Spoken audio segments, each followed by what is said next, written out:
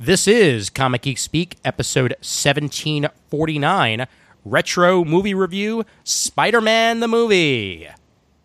Fly! Up, and away, Web! Shazam! Go! Go! Go, Web, go! You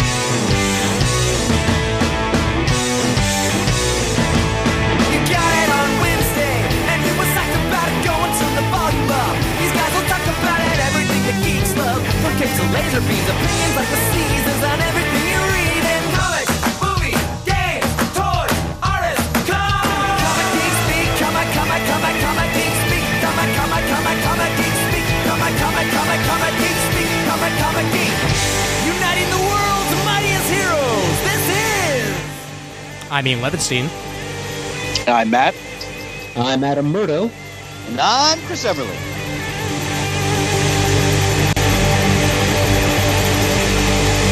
Comic Geek Speak! I don't think they could use Shazam in a film today if it was a Marvel movie. Well, you're not Superman, you know. That's right. We return to the Retro Movie Review, gentlemen. Yes. And it's a timely one, considering all the hoo-ha going around Spider-Man of late. Sure is. Yep. One of a couple of very good and timely topical suggestions of yours, Ian. So thank you for bringing us to where we are here. My pleasure, sir. My pleasure. And for the listeners' sake, if they want a full, in-depth, moment-by-moment commentary track of Spider-Man the movie, almost 13 years ago to the day, October 6th, 2006, Comic Geek Speak released a special episode for Spider-Man the movie with the dearly departed Jamie D, Matt, who's on this episode and didn't even remember he was on that one because it's been 13 years, Shane, and I think Peter, if I remember correctly. I think Peter's on it, yeah. Yep. And It's a sad state when I am the elder statesman on an episode. Yes, you're the only incumbent here. And I didn't remember.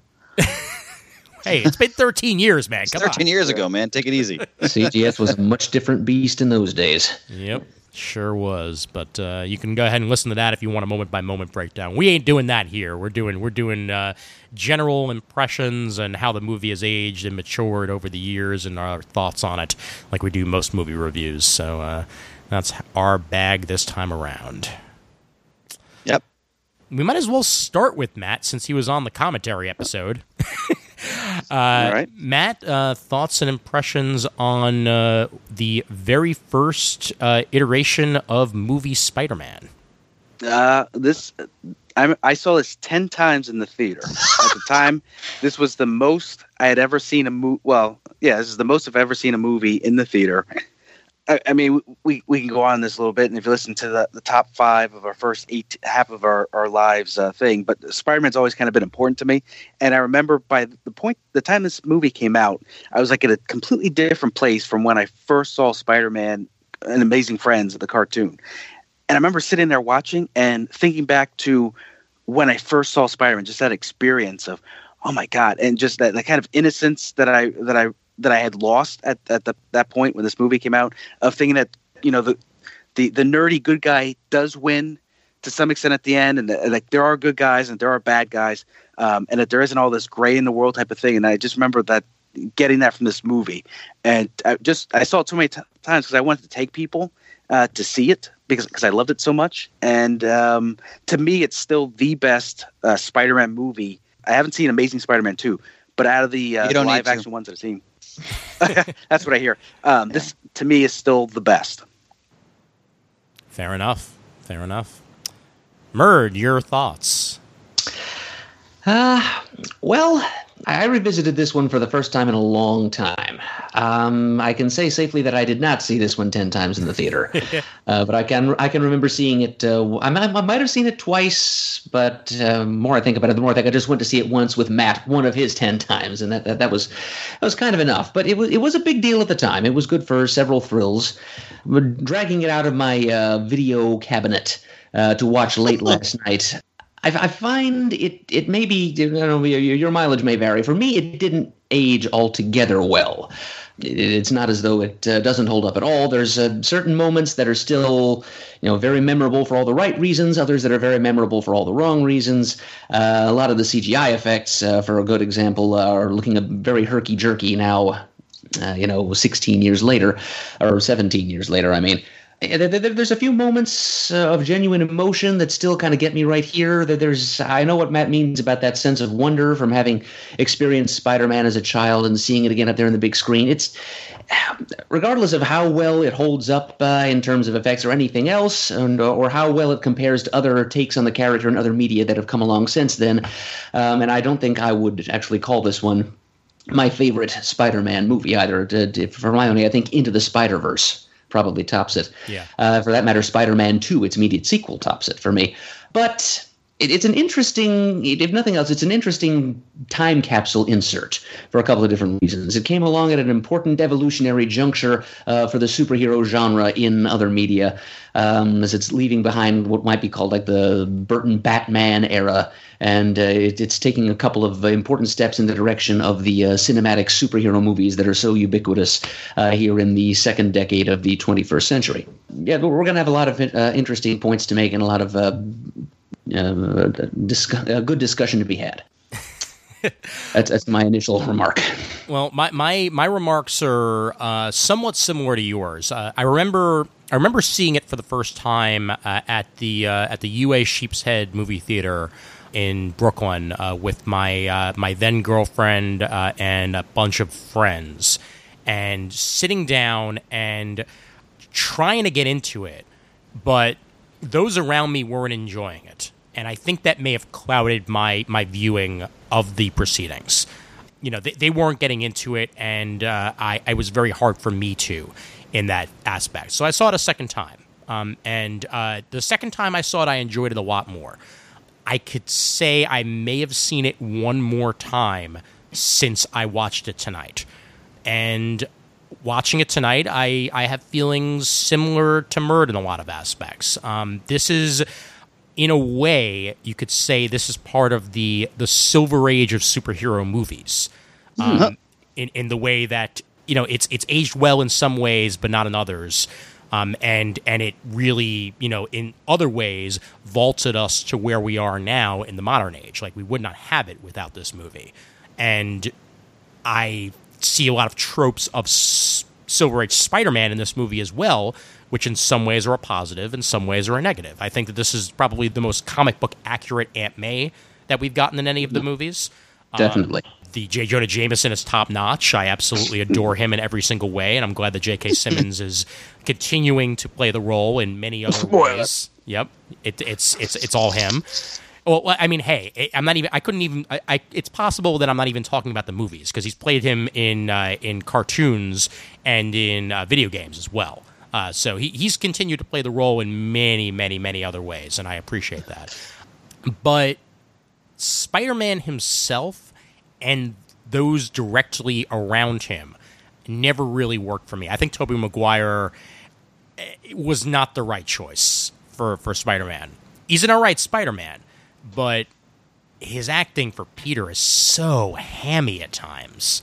And while others may appreciate that, it just never really worked for me. I think that the James Franco, Harry Osborn, he's doing his best impression of his good friend Jay Baruchel throughout a lot of this movie, and trying to be like as meek as possible and uncomfortable, and it works at times, but other times it just comes off as almost like creepy, even around his friends, and you could say that that's what he was going for, and so be it. But that Power Rangers mask on Green Goblin, is so hard to get past, and it's so hard for an amazing actor to emote in that mask. Like the villainy comes through, in a lot of ways.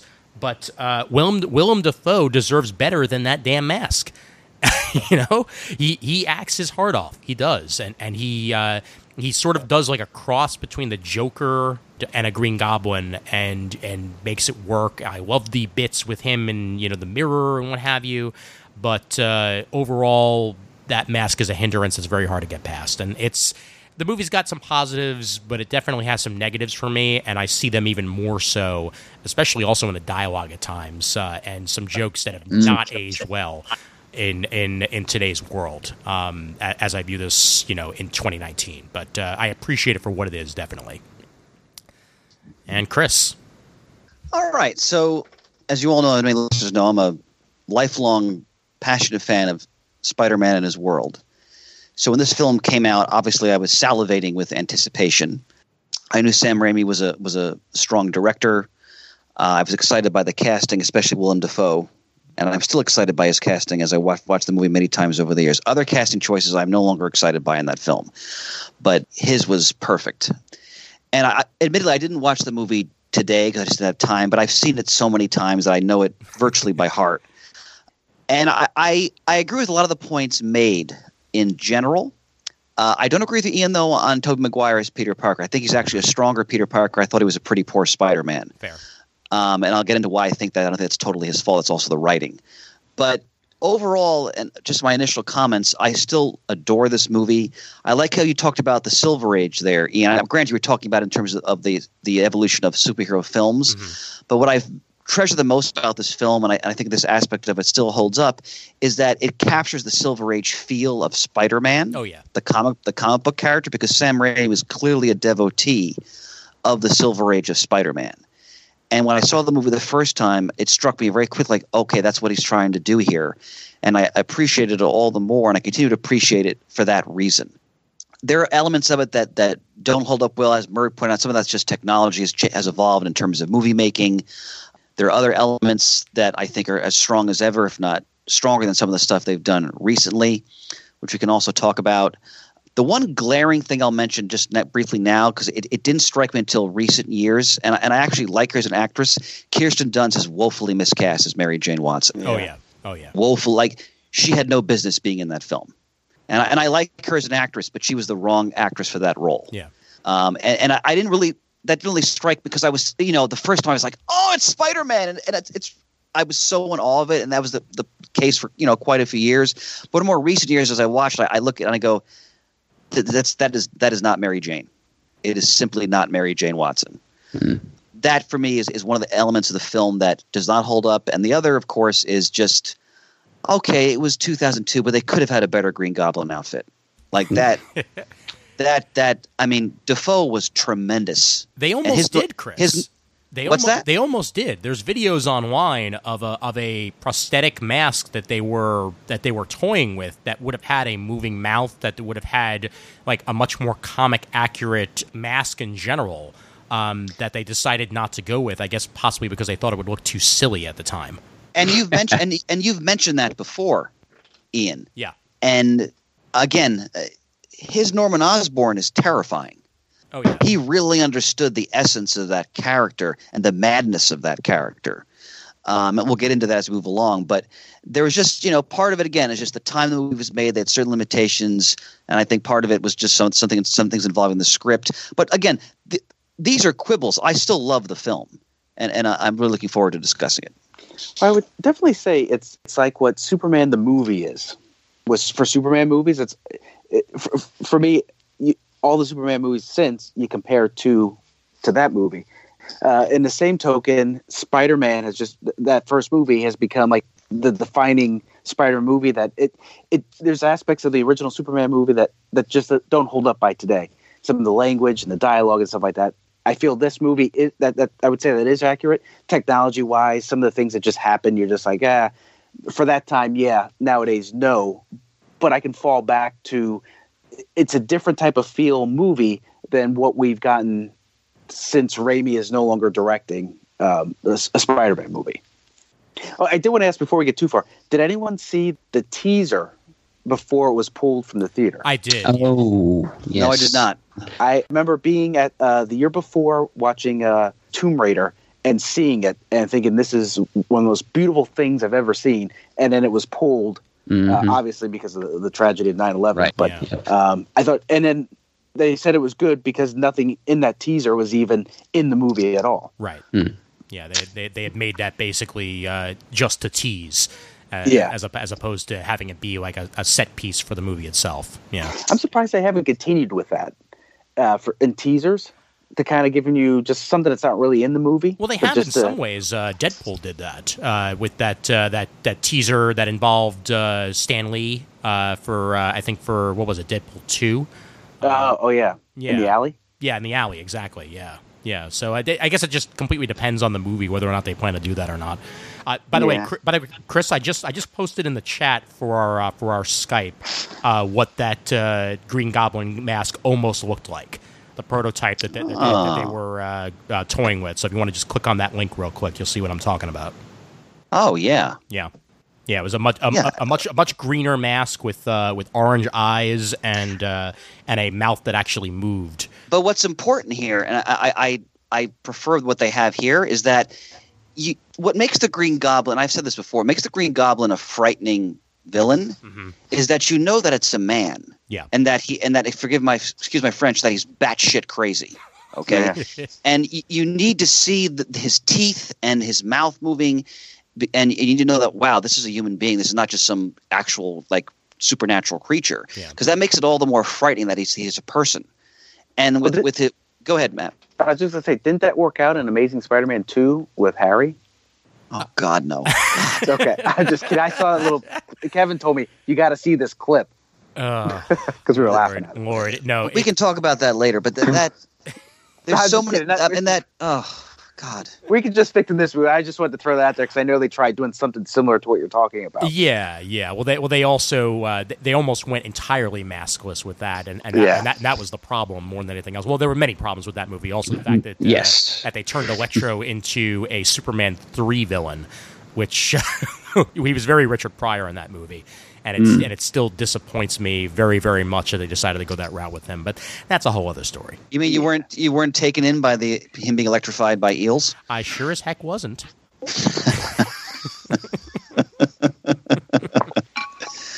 Oh boy!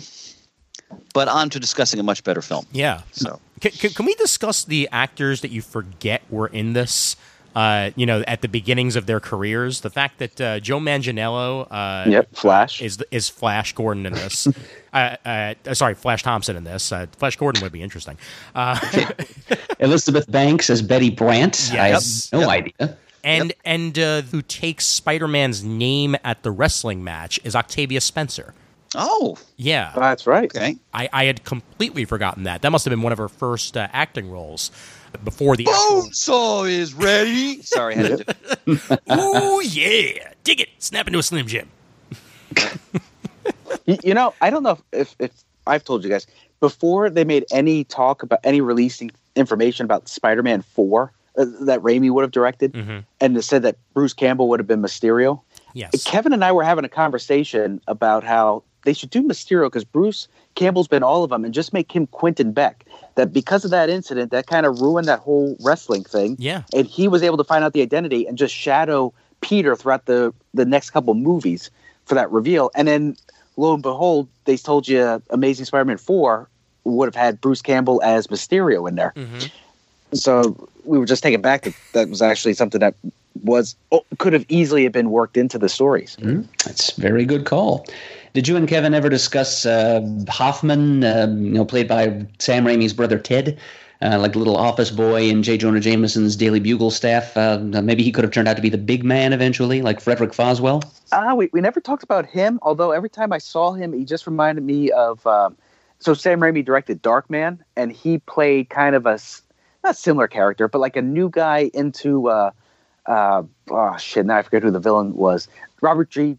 Durant's gang, he looks exactly the same, and that movie was done like 10 years before this. But every time I saw him in those movies, that's the role that I thought of him as. And the other throwaway that I noticed right when we first meet J. Jonah Jameson at the Bugle. Robbie's talking about how they've been trying to get photos of Spider-Man for a while now, and that Eddie has been trying to get them.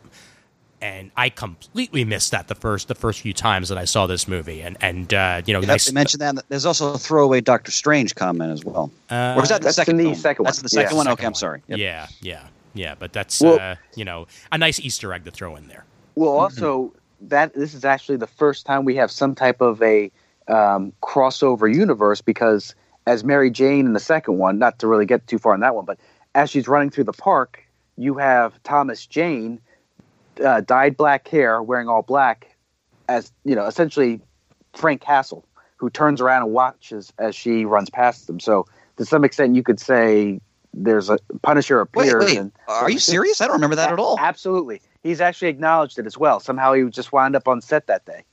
But if you watch when she's running through the park to go meet up with Peter, it's a little fuzzy, but you can see a guy as she's running past who's wearing all black. He just turns his head back towards her, and that's Thomas Jane.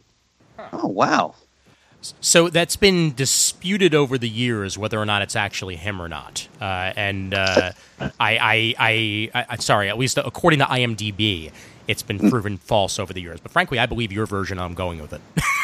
Well, because I just sworn he acknowledged it. That I read somewhere that he acknowledged he just happened to be there. It's possible. That Yeah, day. it's certainly possible. Yeah, because IMDb is never trusted for anything because they have like. Did you know that Arnold Schwarzenegger was meant to play blank for like every other movie? So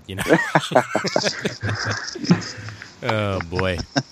So how about we talk about the costume a little bit, since that was that and the organic web shooters were like two of the most disputed things at the time back in 2002. Remember noorganicwebshooters.com? Uh-huh. I don't, but I do now. Nerd rage in its embryonic stage. Oh, I remember having this conversation with Kevin because I was working at a grocery chain at the time in loss prevention, and sometimes I'd be in the one that he would shop in, and we'd run each other, and we would just talk about, hey, did you hear about this? I remember him and I having a brief conversation about it, and it was that I guess there was at one point supposed to be web shooters, but it wasn't really supposed to produce web. It was supposed to help, control, like just direct the flow of the webbing. Yeah, and we were like, pick one. Either have web shooters that shoot the web itself, or don't have it, because if you're going to go halfway, it just seems kind of ridiculous. But I remember being turned off to the idea at first because it's not how the comics were, and I guess that was something that they pulled from Ultimate Spider-Man, which I wasn't reading and I wasn't interested in at all. Yeah. But then I kind of was like, all right. I mean, to some extent, it does make sense. He gets all these other powers from a spider, except one of their most notable features, producing web. Well, technically, he should be producing web out his butt. So That's what the plans are.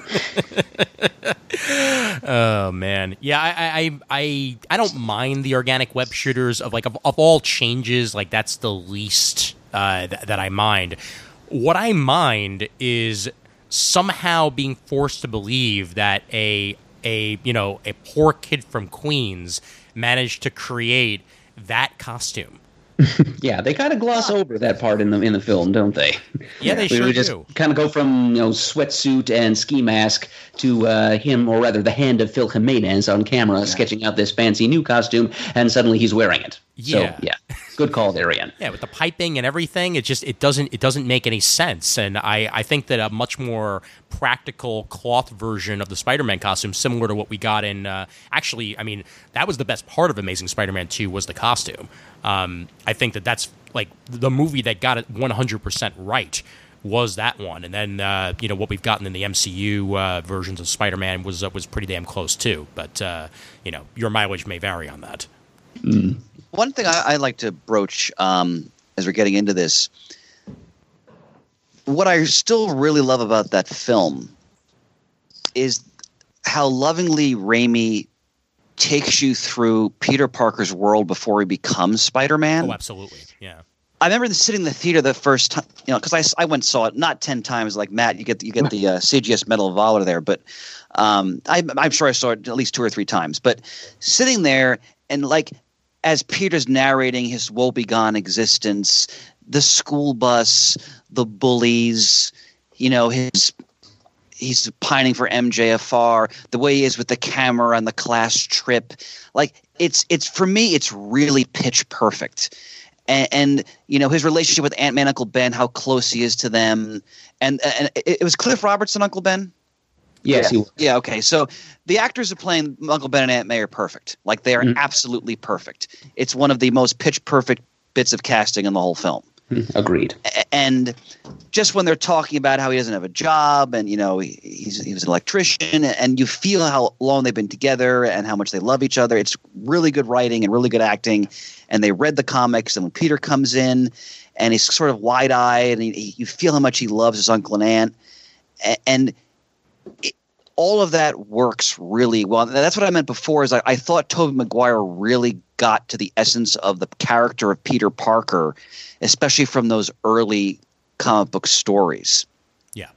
And I really, when I've ever watched the film since, those are the parts of the movie I really savor. Him being Peter and, being kind of schlubby yet brilliant at the same time, and trying to, navigate his way prior to when he has his powers. And of course, even when he does have his powers, like when he's in the cafeteria and the Webbing's dragging the tray, and that's Spider-Man. Like, and the scene that still gives me chills to this day, when he first is discovering his powers and he puts his hand to the wall and the music goes like dunt, and you see his fingers adhere to the wall. And then he begins to scale the wall. It's really well done. Yeah. And you see in his face the sheer awe and excitement he's feeling, because as he starts to discover what he's capable of. It's pitch perfect Spider-Man origin sequence right there. I'll tell you what, I agree with you. And that's one of the issues that I have with the MCU version is that it felt like there was a lot of weight to the Parker scenes. One of my issues with Ned is in this movie, even though his best friend was Harry, it seemed like he would still keep things from Harry. Ned, it seems like he'll tell everything to in the MCU. So in the Raimi movie, it seems like Peter really is by himself and Aunt May, who there is some things that he'll confide in her, but he holds some stuff back because he wants to protect her. In the MCU, it's like, well, he doesn't have any of that anymore. Ned knows, Aunt May knows, MJ knows right away. Well, not right away, but in there. So to me, it's like, this doesn't feel like the old the Parker luck, where you only have enough money, but it's either use it for rent or buy the medication that Aunt May needs. Mm-hmm. So somebody's got to be sacrificed. I don't get that feeling from the MCU, but I kind of got from here. Like you said, you felt they built up the first half of the movie of who Peter is before he even becomes Spider-Man. Like the day of his graduation, where he's just kind of not brooding, but sitting by himself and reflecting. And his aunt comes in and she says, puts her hands on his shoulder, and he's like, I missed him so much. And he's like, well, he was here today. And then that kind of leads into, him pulling out the stuff and going off to be Spider-Man. You mentioned about climbing up the walls. One of my all-time favorite scenes that I can watch over and over and over is he has the argument with Ben. Mm-hmm. And even though it hasn't happened yet, I just remember feeling that lump in my throat, because it's like, oh my God, these are going to be the last words he says to Ben before he dies. Oh, yeah. And then when he does see him and Ben dies, and you just him racing through the alley to go after the thug, and he climbs up, he's chasing all around it. But it's that moment where he just shoots out a webbing, and that look on his face like, what am I doing? And he just takes that leap into the abyss. Yep. And he's headed towards the building, and all of a sudden, as an instinct, his other hand flicks out, and he just starts web slinging for the first time. No, it's magnificent. It is so brilliant. That whole portion, I felt like had so much more weight than. And again, I like Tom Holland as Spider-Man, and I understand they can only do so much with what he's given, and to some extent, I feel like his stuff is sacrificed for the grander MCU kind of plan. Mm-hmm. But I don't feel that at any point really in the MCU movies. And I don't want this to be a comparison where we're saying which is better and stuff like that. But I just remember feeling so much weight.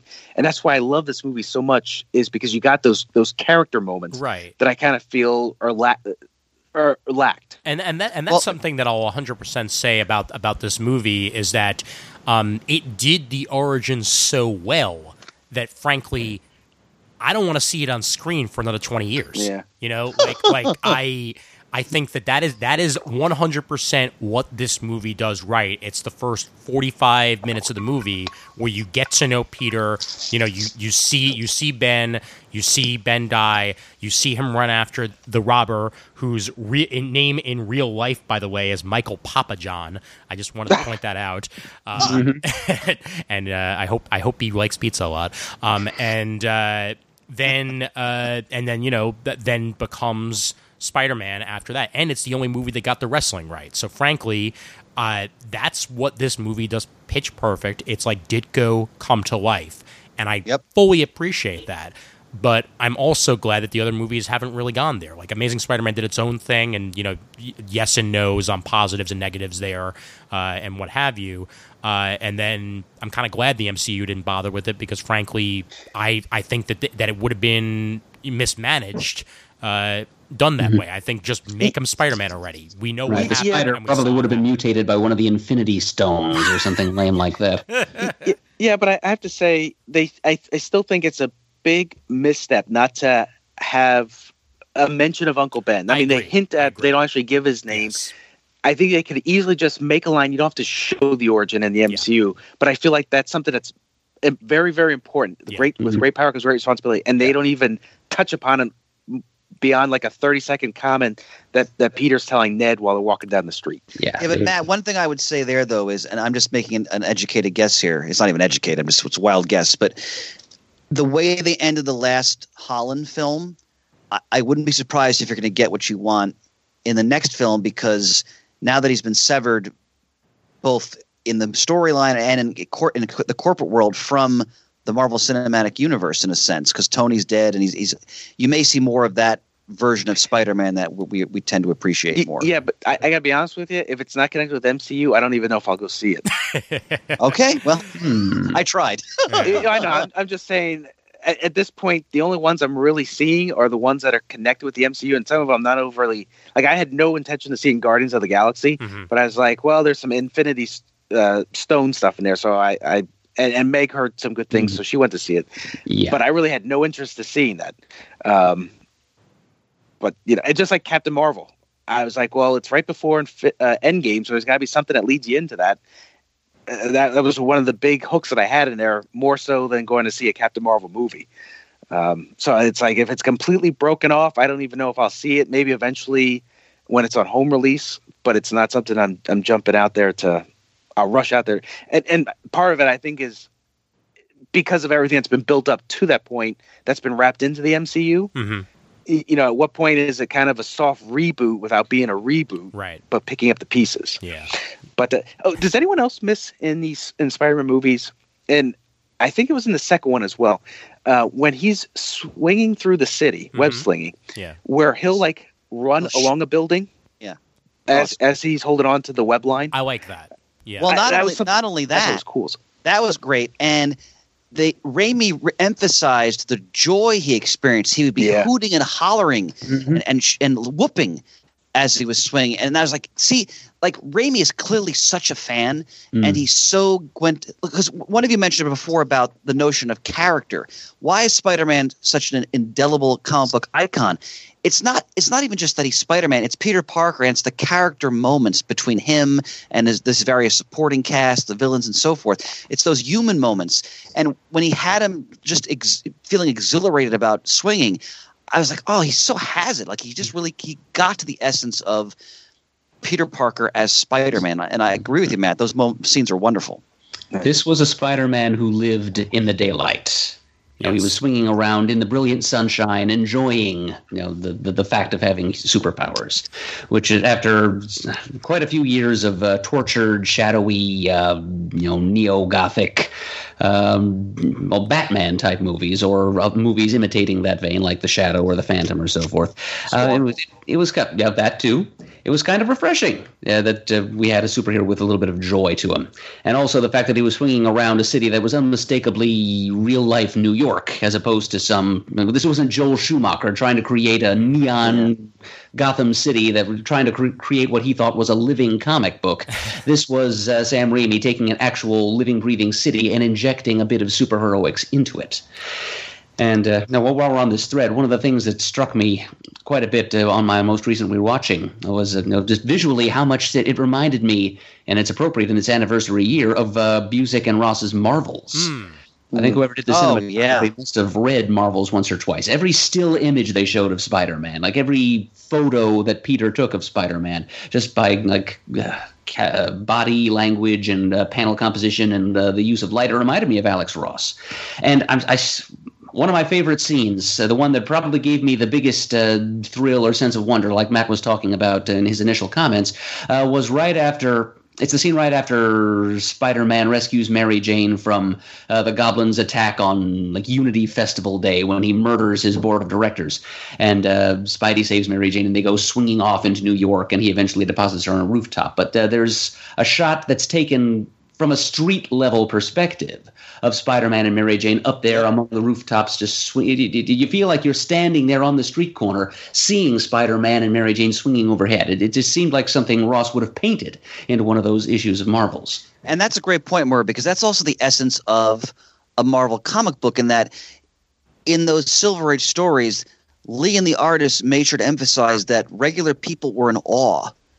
Like, they noticed these larger-than-life figures, flying or swinging by them. People would stop what they were doing and gawk, right? And that was such the essence of – and that's what differentiated Marvel from DC in that sense. And that's a great point. And when he deposits her on the that rooftop garden and, he says, your friendly neighbor, it's Spider-Man. And he swings away and he's whooping again. And the only negative I referenced this earlier in our recording, the only negative I had about – the way Spider-Man was portrayed, he didn't make enough jokes in that film. Yeah. The quipping is so essential, and I'm sure Tobey Maguire is one that's capable of doing that. The quipping is so, and that's just the writing. There was not enough of him. Like when the Goblin attacks Jonah Jameson's office, and Spider-Man goes, "Hey," he says something like, "Mom and Dad are talking." Okay, we should have a lot more of that in this movie. And that was one area where I think that they were lacking in portraying the character properly. I think Kevin played the game. I can't remember if it was the first one or the second one, but Tobey Maguire did the voice, and he said some of the there was quips in there. I think he was fighting the Shocker, and he's like, "The Shocker, shouldn't he be like quilted shirt man or something?" So, but he said there's a couple times he actually had to pause the game because the quips were funny. But that was something that was extremely noticeably missing from the movie. Actually, all the Raimi movies, and the third one that is more studio, but that was missing from him. Well, the guy who wrote the screenplay for this movie, his name is David Koepp. Yeah. And he wrote the screenplay for Toy Soldiers and Mission Impossible and was one of the I know the name. He's done a lot of stuff. Yeah. And I don't really think quips when I think of those movies, except for maybe Toy Soldiers. And I think that maybe had they brought on a writer that to punch that portion up a little bit, we might have gotten something maybe a little bit better on the Spider-Man end when it comes to those. I think we actually did have a couple of script doctors on that, and it still turned out the way it did. Well, there you go. Well, but you know what? Go ahead, Matt. I'm sorry. Go ahead. Well, I was just gonna say, I mean, who knows if they brought script doctors on, if they were, the same comic book fans or kind of had a rough idea. I was thinking about Hugh Jackman said that in the script for the X-Men movies, that really Wolverine didn't say bub, and he read that the character would say that often, and those are really a lot of him just adding them into the points of the movie as opposed to them being part of the script. So, it could be the same thing, only maybe Tobey Maguire, which it does seem kind of strange that Sam Raimi wouldn't have said, "Hey, let's put some quips in here," as he was directing, with being the big fan of the character that he is. Mm-hmm. But what was pitch perfect in terms of adaptation, as we talk about other characters, when you first see Norman Osborn in the car with Harry, and he looks at Harry and he goes, and he chastises him for being sort of a laggard, and he's like, never be ashamed if we are. And I remember in my seat, I almost stood up and I went, "Oh, they got it. Oh, they got Norman Osborn." Yep. You knew right there in that scene that they completely understand this character. And the part of this movie that still excites you the most is watching Willem Dafoe out of that silly costume. Yeah. Being Norman Osborn, when he's in that board meeting and they're selling him down the river and they're selling out the cover underneath him, and he goes, don't you know what I've sacrificed? Yep. And just the sheer madness in his voice and his face and like this rictus in his mouth, and he's snarling. And I'm like, oh my God, this is phenomenal! Like this is so like this is the comic book come to life. Like his face practically assumes the shape of the Green Goblin mask, the real one, not the chrome-plated green bean. The Lord of the Rings Smeagol persona would not exist without Willem Dafoe in this movie, because especially with him talking to himself in the mirror. I had so many flashbacks to Precious. It just works. It just works so beautifully with the character, and he performed 90% of his own stunts. Willem Dafoe. I read that in the trivia earlier tonight that that he almost demanded it. Like if he was gonna do this, he was gonna do it himself. And it sure shows with the performance, like much of him. I'm sorry, continue, please. No, that's basically where I was going. Well, I'm also thinking about the Thanksgiving scene when he's at the head of the table and he's going to touch the stuffing, and Aunt May slaps his hand. The look on his face, I'm like, oh my God, is he going to murder her right there? And then he starts, sharpening the knife. And then when he realizes that Peter is Spider-Man because he has the cut, and it's a tour de force performance. I mean, he completely understood that character to a T. I even thought when they're waiting for Peter, and after he gets introduced to Mary Jane, and I think Harry's head is turned and Aunt May's head, and he just like eyes her up and down, has this like smile, and she's seeing. Oh, that's a great scene. Even my skin crawled a little bit. That's a great scene. Yep. Well, he's like a predator, just kind of sizing her up, and it's great acting on both. And she's clearly very uncomfortable. Yeah. And let me segue there because I mentioned this at the beginning. I really like Kirsten Dunst as an actress. Especially now as I watch it as an older person, I don't buy her as Mary Jane Watson. When I think of Mary Jane Watson, the character that we know so well from the comic. What do you guys think? I just don't think it's there. Like, I know. I'm going to play Kirsten's advocate here because I hear what you're saying, Chris, and it's a fair point that the character doesn't really feel like Mary Jane, but this is another thing that I think we can lay mostly at the feet of the writers. Because the way Mary Jane is written in this movie is very much your stripped, basic, factory issue, out of the box. It's very lightweight. Very lightweight. Yep. All Mary Jane really has to do is to mope around feeling unfulfilled and pensive or emotionally hurt and generally pursuable for Peter, and occasionally to scream in terror as her life is threatened. Yeah. So we don't really see very much of that spunk or that joie de vivre that we get from the freewheeling but deeply troubled party girl that we got from Lee and Romita and so forth.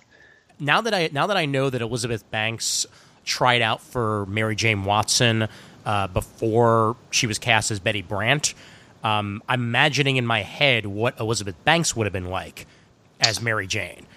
Very much like a Romita illustration. Yes, what I'm absolutely. So wow, yeah. I didn't know that, Ian. Great. Thank you for giving me that image, Ian. Yeah, my pleasure, because I think that would have worked great. However, Kirsten Dunst, if you want to see her acting at her best, she's in a new Showtime show. I've heard it's fantastic, which is amazing. How to Become a God in Central Florida, and if she had been given the chance to act in this movie, because I agree with you, Merge, she was basically just the damsel in distress, woe is me a lot.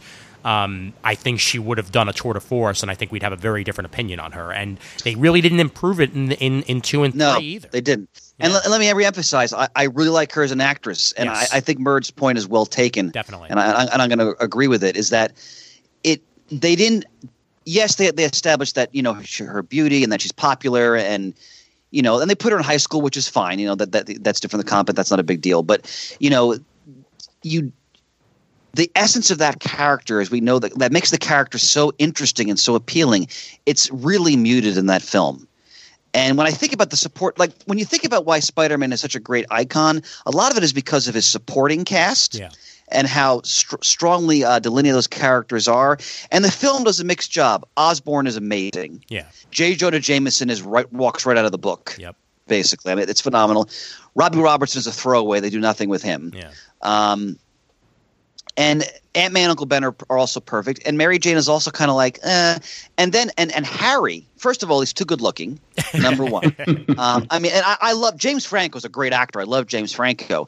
But I never really I don't when I look at the movie now again, I don't really believe him as Harry Osborn. I love James Franco. It's again, very hard to the give writing. white guys cornrows, so they couldn't really do that. But it just go ahead, Mert. I'm sorry, please. Well, yeah. Again, he wasn't really written as the good time Charlie. On the one hand, always cracking a joke and trying to be the life of the party, but on the other hand, just totally domineered by his father, living in his shadow. Part of that comes through in Franco's performance. I really do feel the tension of his simultaneous resentment and resentment of and reverence for. That's the best part of the towering father. I agree. But beyond that, he doesn't come across as the same characters we know from the comics. I agree with that, Mert. No, I thought they did an interesting job of making Harry essentially could have anything he wanted because of the money, but it seemed like Peter had what he didn't have, and Peter had a lot less. Than Harry, but Harry still longed for, and that was kind of what led to him dating Mary Jane and stuff like that. But I thought James Franco did an excellent job where there were times where I felt like he was just like this broken person because of the stress that his dad put on him. That moment where he gets hugged by his dad and said, I'm going to make up for lost time. Yeah. And kind of like his shoulders just like shrugging down while they're hugging and just kind of the jealousy that he had for his best friend who he saw as a brother who wasn't as well off as he was, but had everything that he essentially wanted. Yeah. Well, not only that, what was especially well done, and this is the part of, again, I agree, a lot of it's the writing, but what Franco really captures, and this is right from the book again, is he so craves his father's approval, but at the same time he's so resentful of his father, as you said. And the movie does a wonderful job of showing how much Norman really wants Peter to be his son. Like when he meets Peter, Peter talks about his paper, and Norman looks at him and goes, "And you understood it?" Because then right then they're like, okay, Peter is like the son that Norman really wanted. And they really carry that through very nicely throughout the movie. I'd say that Harry's biggest problem is that he doesn't understand how girls work in any way. Like I know he's a broken man in some ways, but like, okay, and I'll go buy you something that'll make you feel better, right, baby? What? Come back. Hello. Like, well, he was only 18. I mean, I know. We've all been there. Yeah. Yeah, but in all honesty, and I've seen this before, and to some extent my mom was like this growing up. If you don't know how to, sometimes you want to essentially buy affection where, hey, I feel bad for you. I remember my mom yelling at my young sister and I for something. I forget what happened. And feeling bad, and to kind of make up for it, we were at the whatever store, and she bought us each something to kind of make up for it. So when I saw that, it didn't seem too off, because it's like, well, he doesn't, to some extent, he doesn't really get emotion from his father. Right. So his father probably buys him stuff to compensate for that. And that's from the comic too. Exactly. Right. That's what, so I always look at the same thing with Bruce Wayne is he's this great detective. He does everything. But when it comes to kind of like the Bat family, he doesn't really know how to connect with them, because after his parents died, he's never really made connections to kind of learn how to communicate better and show that he's affectionate for somebody, other than just kind of, well, I'm doing stuff. You just need to assume you should know what this represents. Right. And that's how I looked at that Harry is in that moment, is that's how he's trying to come across as being affectionate, but it's by buying stuff to make someone. What did we think of, shifting here a bit, what did we think of the battle scenes between Spider-Man and the Green Goblin? The final one was extremely visceral. It was very intense and brutal even. I appreciated the fact that much of the Hollywood, the usual sound and fury, there was stripped away. There was no background music playing.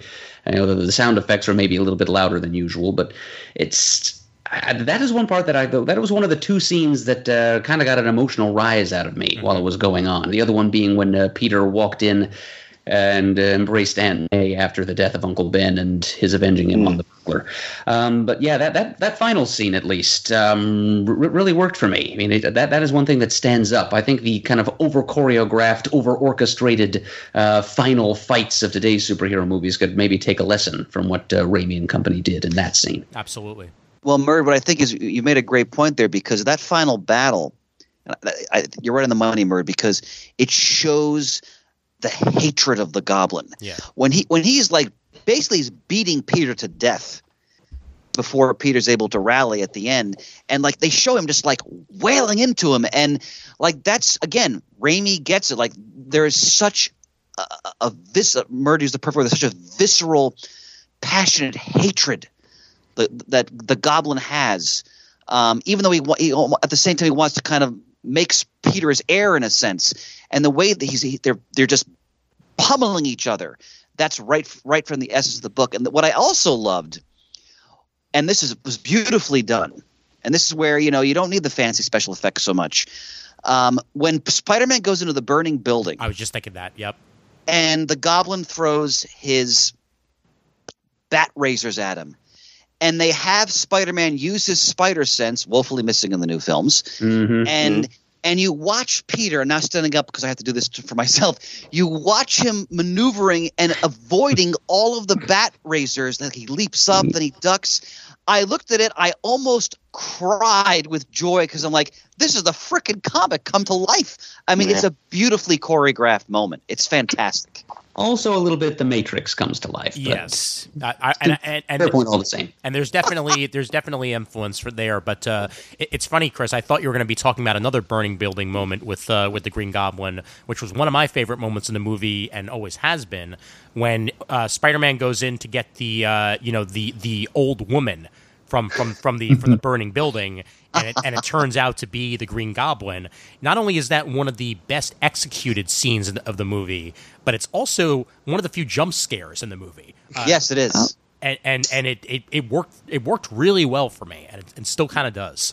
Yeah, there's a number of spots in this movie where you can kind of see Raimi's background as a horror movie director shining brightly through. Definitely. And to be negative for a moment when it comes to the way the Goblin is portrayed, because Dafoe was so phenomenal. When he attacks Aunt May, and he's screaming at her. If he'd had a better costume, that would have been such a terrifying scene. I know. But he's got that stupid, goofy mask on, and you don't like he's yelling at her, "Finish it!" And if we could have seen his face, I mean, you would have pissed your pants, man. I mean, ugh. Did you notice? And I agree, that final fight between the two of them was outstanding. Did you notice that through his mask, at least you can actually see his eyes and his mouth? You can see his mouth moving through like the mouth screen. Yeah. And you're right. I think that brings something that if they would have had a better mask would have really elevated things. Maybe giving him some clothes too, because he looks like he's just kind of a big metal naked guy with a green banana for a head. What my other thing, I mean, since we're talking about Spider-Man and Green Goblin fights, the one that didn't work for me was the parade in Times Square. And I can understand what Raimi was doing here, because that is so obviously his send-up to Donner's Superman. I was going to say like the Burton Keaton Batman. Maybe it's just the fact that there were giant balloon floats present. That's a possibility, yeah. But especially with the the saving the damsel and like swinging her through and whatnot, I immediately thought of Superman with Lois Lane in those movies, trying to save her as a damsel in distress, because that's all women are supposed to be for is damsels in distress, to be saved by their superheroes, or at least that's right. That the way that they sometimes are portrayed. But the action did not work anywhere near as well in that scene, the way that it was executed, even though the lighting is still great. They utilize the golden hour beautifully throughout the movie. They were definitely filming this in either as the sun was setting or the sun was rising, because that's the only time you can actually film in New York and not have people be around. But overall, could have been done a bit better. The set pieces were obvious set pieces, especially with that balcony collapsing. Didn't really look very realistic. And the CGI is poor at best at times there. But still we have that end scene, and that's all that matters. Go ahead, Matt. I'm sorry.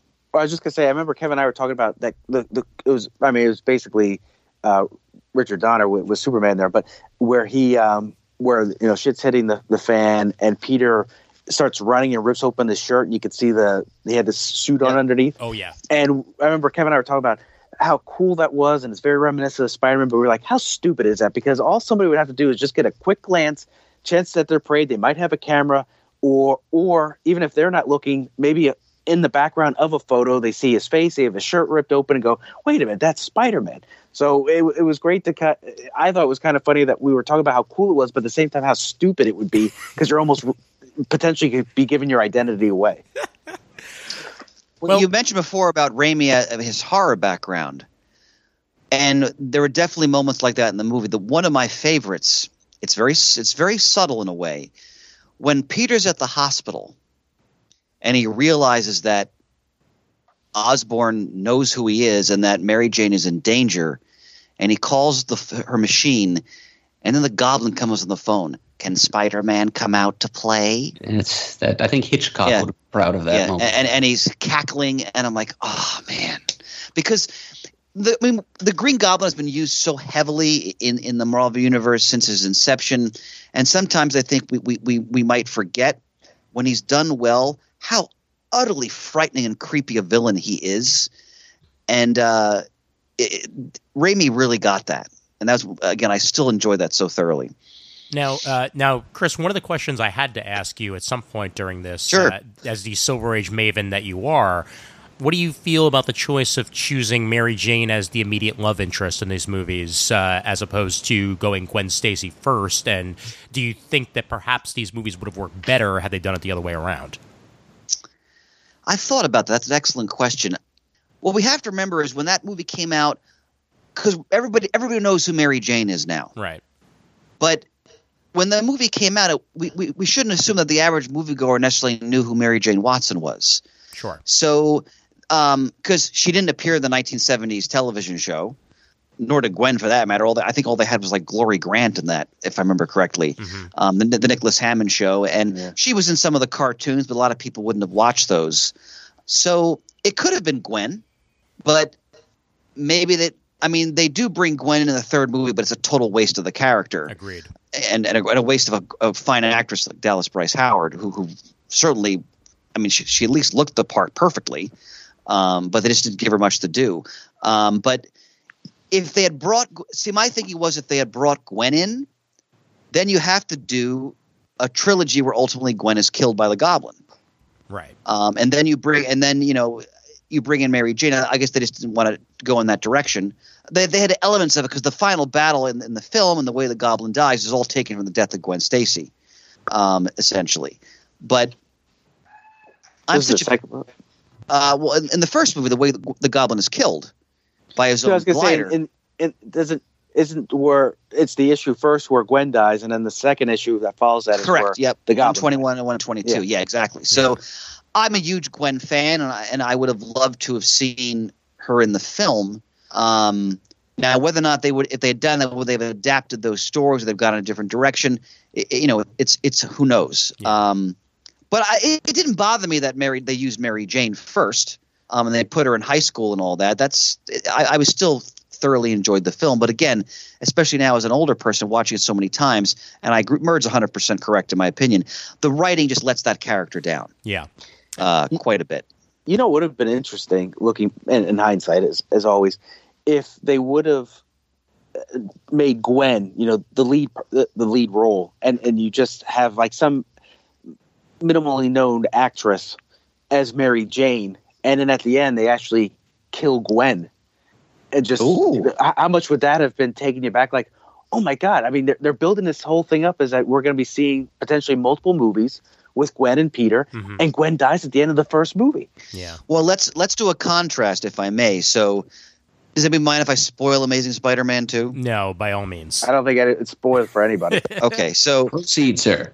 So thank you, brother. So, the magnificent Emma Stone, who is an actress I love, Yep. she plays Gwen.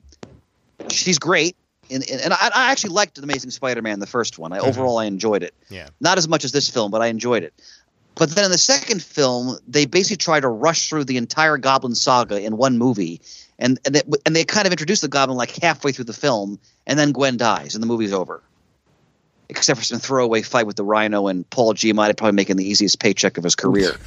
And I love Paul Giamatti, so that was a throwaway of a great actor there too. But in the first Amazing Spider-Man film, you can see Emma Stone really developing the character of Gwen and her rapport with Peter. And they totally squander that in the second movie because they kill her off when really it should have been a trilogy. Right. And if they're going to kill her in the third film. Agreed. Develop the friendship with Harry, which is very quick in the second movie. And everything would have had more weight behind it. And that's where when they use – because they're trying to – they make Gwen the main character in those Garfield films. And they squander it terribly. And I loved Emma Stone's portrayal of Gwen, but it just goes off the rails. They were originally going to introduce Mary Jane in that second Amazing Spider-Man movie as well, and they wound up cutting out all those scenes. They had cast an actress and everything. I didn't know that. Okay. Yeah, it's that Shyla Whaling or something like that, I think. Charlene or whatever. She's in the Divergent series. Shailene Woodley. Shailene Woodley. She's an outstanding actress. Yep. So, Ian, were those scenes filmed? Those scenes were filmed, and they're sitting in a can somewhere. Oh. Yep. Yeah. And then I think she got pissed and said that if they did a third one, she wouldn't be in it. There's something with that as well. Yeah, something along those lines, especially since the internet reacted saying she wasn't sexy enough to play Mary Jane. Oh, I think she's very sexy. But anyway, what I want to say about that, if I do a little contrast, because when I think about the three actors who've played Spider-Man in movies, I think they've all reached different aspects of the character. Well, I thought Maguire, I loved his Peter Parker. His Spider-Man was okay, but again, I think more of that was the writing, with the lack of the quips. I loved Garfield's Spider-Man. I thought his Spider-Man was sensational. Yes. His Peter Parker was like, what the hell is this? I mean, that was just like emo Peter Parker. I never really understood where they're going with that. And then Holland, I think, really captures both aspects well, but we're just seeing Spider-Man, as Matt's pointed out, in a very different context in the MCU. So it's not like the Sam Raimi Spider-Man or like the Silver Age Spider-Man at all, really. Much more Ultimate Spider-Man. Exactly. Well put. Well put. So that's just my little take on just the three actors involved. Yeah. You know, one of the things that I always think about with this movie is when after the Green Goblin gets Spider-Man on the rooftop and he's frozen, he's giving this speech about, you know what people like to do? They like a hero and then they like to tear him down. Yep. I always think about that because I think how many times is it we build up, say, like a sports star to be like this great person, and as soon as you get a chance to start undermining that person and start chopping them down, you do it. Celebrities are the same thing, and I think that's the main thing is we prop people up, and then when they get to a certain point, we're like, well, now we got to tear them down because now they're Mr. Big Shot or they're Ms. Big Shot, even though they never put themselves on the pedestal, everyone else did, and then people just start tearing them down. And that's the essence of Spider-Man because he's like, and I hope they go into this now in the new film since Jameson has now revealed his identity in the last Holland film. Spider-Man's on the run. Spider-Man's misunderstood. He's the menace. He's being hunted by the police. Like that's so part and parcel of some of the great stories in the character's history. And, I want to see more of that because Spider-Man is one of the great anti-hero superheroes. And, we've seen bits and pieces of that in these films, but I'm still waiting for really the overall package when it comes to that. Yeah. Well, I know I don't want to say crap, but I know I criticize, I think, the MCU Spider-Man a lot more.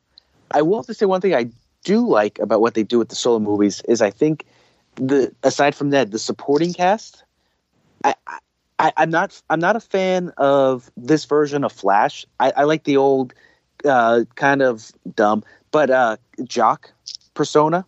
And you can do whatever you want with who's cast as a character, but I miss that aspect. When I think Flash, I think of the athletic guy who's kind of a bully. Yeah. I do too. Who loves Spider-Man? Right. So in this last movie, I thought you got a little bit more with the supporting cast, whereas in the first one, as it went on, it basically just became Harry and Mary Jane, and anyone else they went to school with. What the hell? Yeah, I didn't like that either. I didn't like that either. I would have loved for Joe Manganiello to come back and have more to do with these movies, especially in 2 and 3, and see that friendship grow between him and Peter as Flash grows as a person. But unfortunately, we didn't get that. The other thing that you made a good point, Matt, is that in the new version, there's some interesting elements with the supporting cast. What's the name of the actress who plays MJ, as they call her now? Zendaya. I think she's fantastic, and I like their dynamic. I like the awkwardness of it.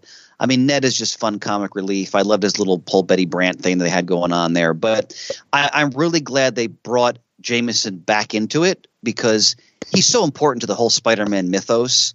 That was always for me a glaring omission that he wasn't there. Yeah, and is Peter going to be a photographer, for example, going forward, or something like that? I mean, I'm glad that they're returning those elements now. The other thing I want to point out is that Spider-Man, as we've discussed many times, has one of the greatest rogues gallery in all of superhero comics. Yes, he does. Except maybe for Batman. I mean, Spider-Man's rogues gallery is tremendous, and a lot of them are great Ditko concepts. In the Raimi films, again, I really think he understood until the studio meddled in the third one. Yeah. That rogues gallery, the Goblin minus the costume is spot on. Dr. Octopus is amazing, no pun intended, in the second film. Yeah. And I love the way they portrayed the Sandman in the third movie. That guy's a great actor. What's his name? Thomas Hayden Church. Thomas. He was fantastic. And in the new films, I loved Michael Keaton's Vulture. Mm. Yes. I mean, he's so menacing. Yep. And I hope they continue that tradition because the villains are they're there, like they're a fertile, rich field to work in. I mean, Gyllenhaal's you just got to take him from the page and let him go because Mysterio. Mysterio. Oh, Mysterio was fantastic God, yes. too. Okay, Sorry, you got up to my the apologies. Sure, and then you didn't go any further. My apologies. I think those are the best part of these two movies. Yeah. So let's see more of those villains. Come on, Now, great stuff. Do you want to? Well, I guess it's another conversation. No. Ask me. Go ahead. Well, I was just going to say, do you want to see a Sinister Six, or do you think it's better just to kind of keep a villain or two?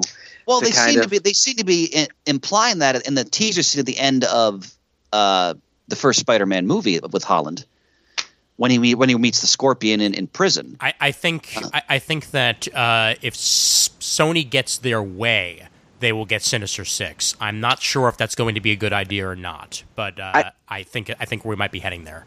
I almost think what they should. You see, if they in the third one, I would not want to have a Sinister Six, or a fifth one. I would not want to have. I think what I'd rather prefer is build them up in the Spider-Man movies, and then have a Sinister Six movie that Spider-Man's in. Because I don't want to and then kind of have that movie more like a villain movie where you're kind of like a reversal. So almost like a Suicide Squad type of thing where the movies focus on the villains, that the hero comes in, but they were kind of built up a little bit in the hero movie, so that you don't have to spend as much time dwelling on the main the Peter Parker story with the villains involved. So that's what I would do if I had any say, which I don't, but. Yeah. I would absolutely go to see that movie, Matt. Yep, me too. Well, we may get there. So who the heck knows? I mean, I would love to have seen what Raimi wanted to do with Spider-Man 3. Before he was always in the dark, in the light until he tap danced into the darkness in Spider-Man 3. Did you listen to the commentary for the movie? No, Spider-Man 3. I haven't. It's worth it. Tobey Maguire's not there, but James Franco basically, Sam Raimi's there.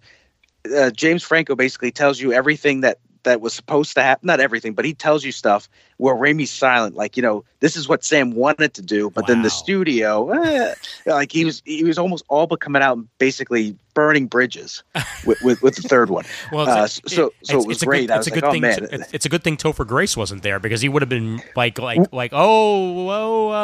walking away. Well, he was there as well. Oh, he was. He was on, because they had him give kind of the background of Venom. And I remember when he was initially cast before, I think they really said they were doing Venom.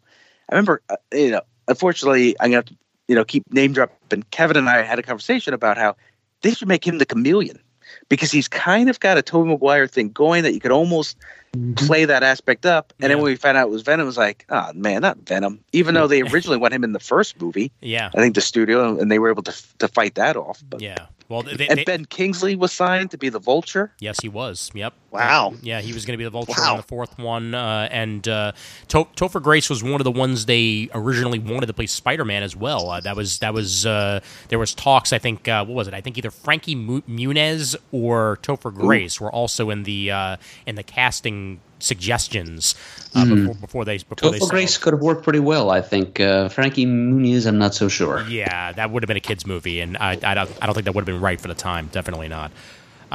You guys, I want to go through the cameos real quick before we conclude here. Obviously, Stanley.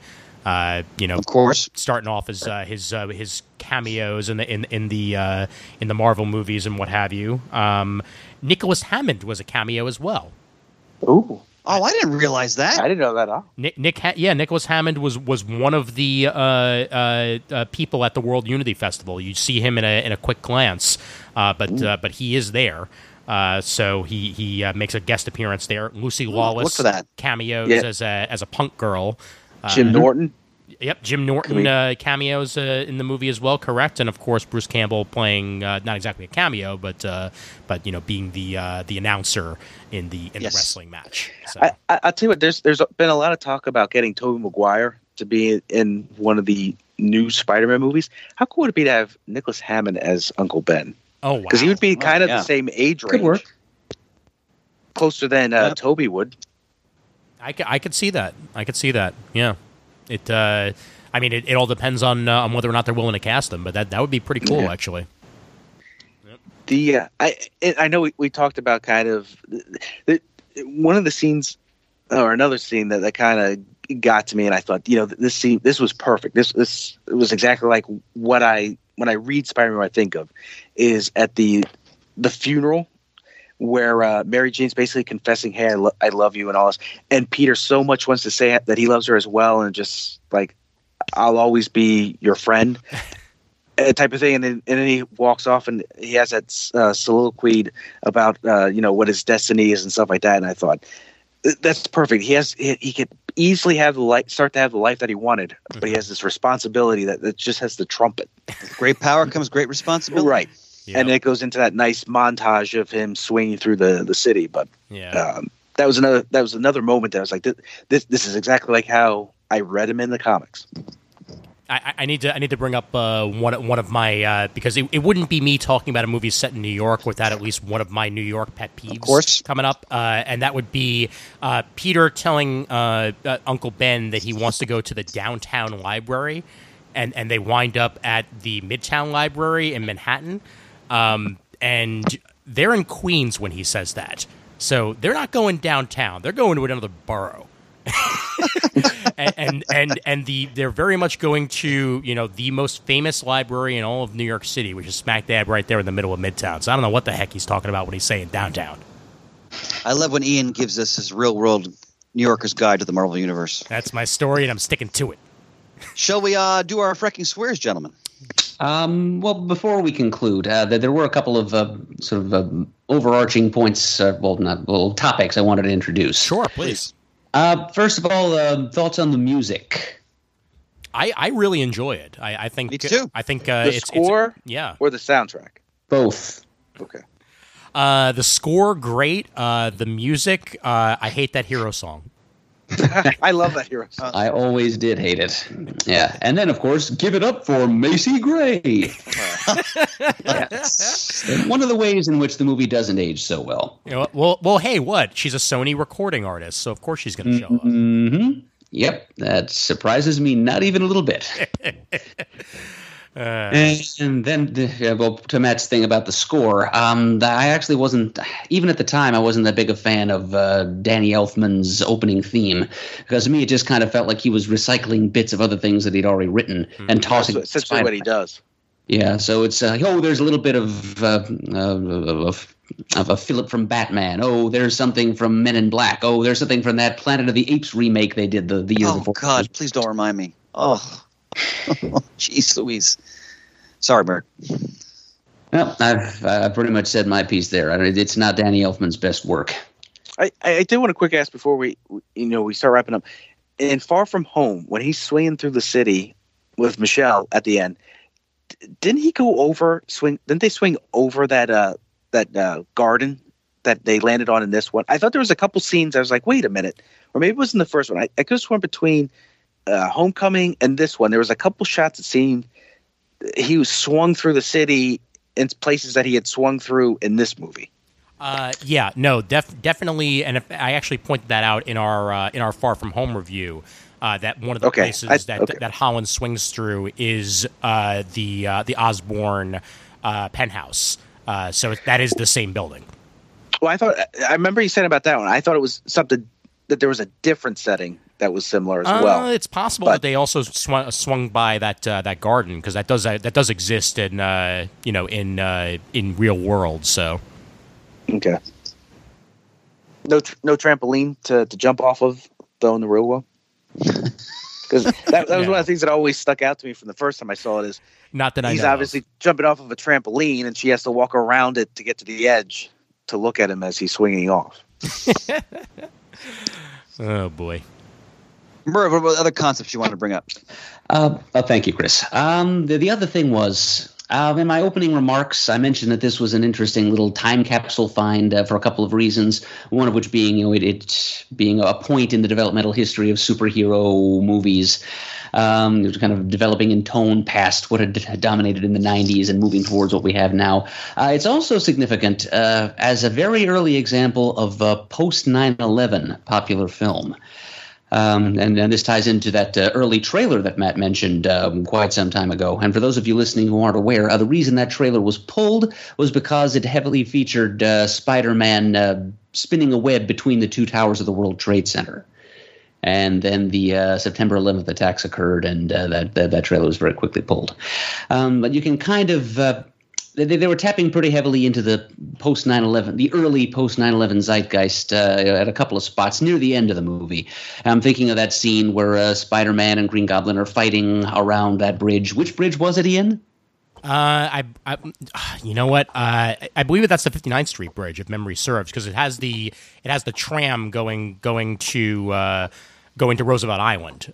So let me look that up to double check, but I believe I'm right on that. Whatever you tell us, Ian, we will gladly believe. But anyway, it's the part where the Green Goblin suddenly is struck on the head with a foreign object, and he looks up and he sees that there's a whole mob of New Yorkers united in purpose and solidarity and homeland. One of us, you mess with all of us. Right. You mess with Spidey, you mess with New York. You mess with one of us, you mess with all of us. It's kind of spreading that post 9/11 marmalade a bit thick, if you know what I mean. Technically, Norman's a New Yorker too, so that's a fair point. Essentially feuding with each other. That's the Queensboro Bridge, by the way, Murr, just for full reference there. So yeah, that actually makes sense considering Spider-Man's from Queens, but they chose a different bridge in the comics at least. Mm-hmm. Well, thank you, Ian. But yeah, that's a scene that probably would not have been added to the final cut were it not for the current state of national sentiment in the fall following those attacks. And then the very last image of the movie is Spider-Man jumping up to the top of, I guess it was the Empire State Building, and crouching again on the pole holding a gigantic American flag before leaping out at the viewer, and we go to the credits. So they did that in the sequel. I can't remember if they did that in the third one. I think the third one just ends with them dancing or holding hands. Well, the third one ends with him holding up his hand to Mary Jane. Yeah. Yeah. But was there an American flag scene in the third one? I know in the second one there was. I don't know if there may have been. I'm not sure if it was the very last scene, but I think there might have been an American flag there near the end. After the first half of the third one, I try to block out the remaining half of that movie. Hey! If you do that, then you block out. How is the pie, sir? So good. Yeah, that's what I said. An exact halfway point. I marked it off. The exact halfway point, it starts to suck.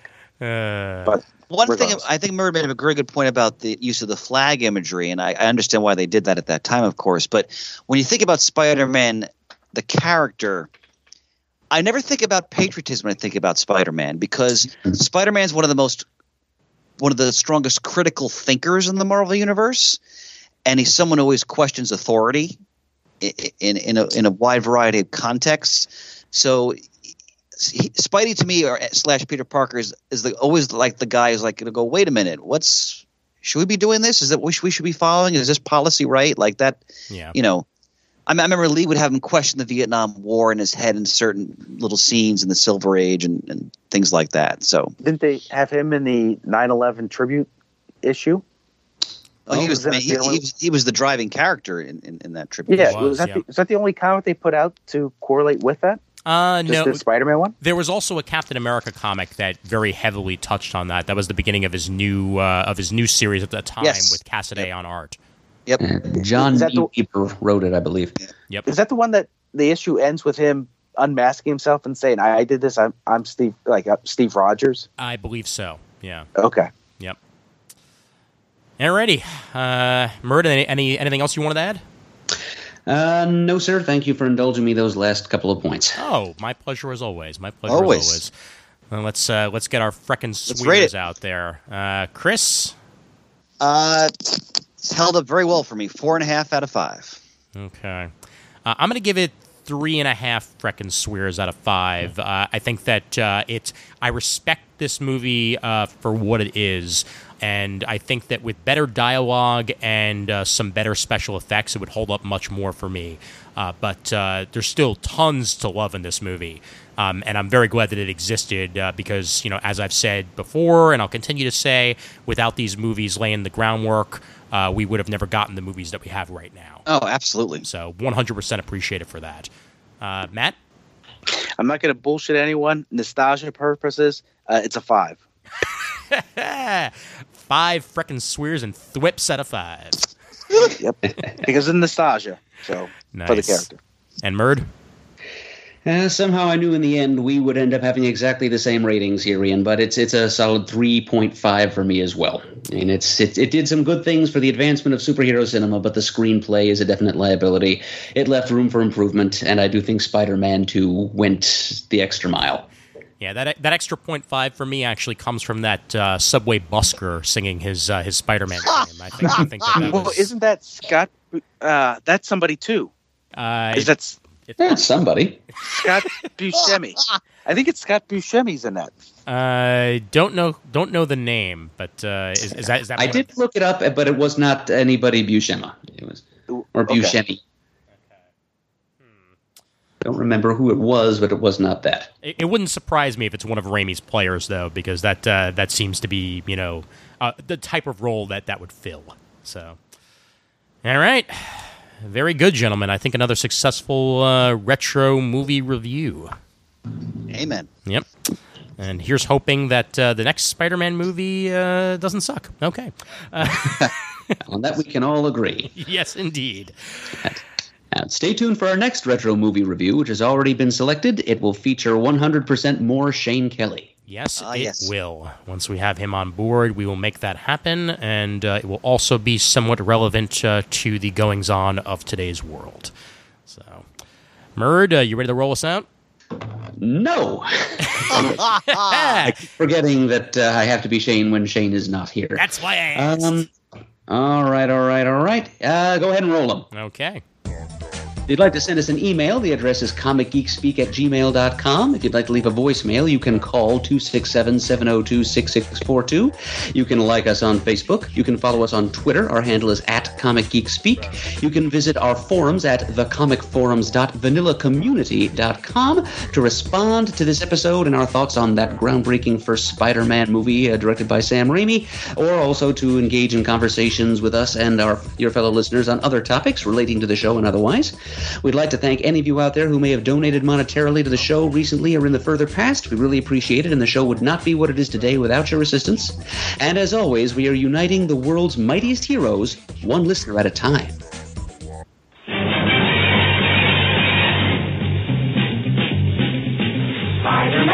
Spider-Man, does whatever a spider can. Spins a web any size, catches thieves just like flies. Look out, here comes the Spider-Man. Is he strong? Lives in blood. He's got radioactive blood. Can he swing from a thread? Take a look overhead. Hey there goes the Spider-Man. In the chill of night, at the scene of a crime, like a streak of light, he arrives just in time. Spider-Man, Spider-Man, friendly neighborhood Spider-Man. Wealth and fame, he's ignored. Action is his reward to him. Life is a great big hang-up. Wherever there's a hang-up, you'll find the Spider-Man. I'll bring you a Christmas ham.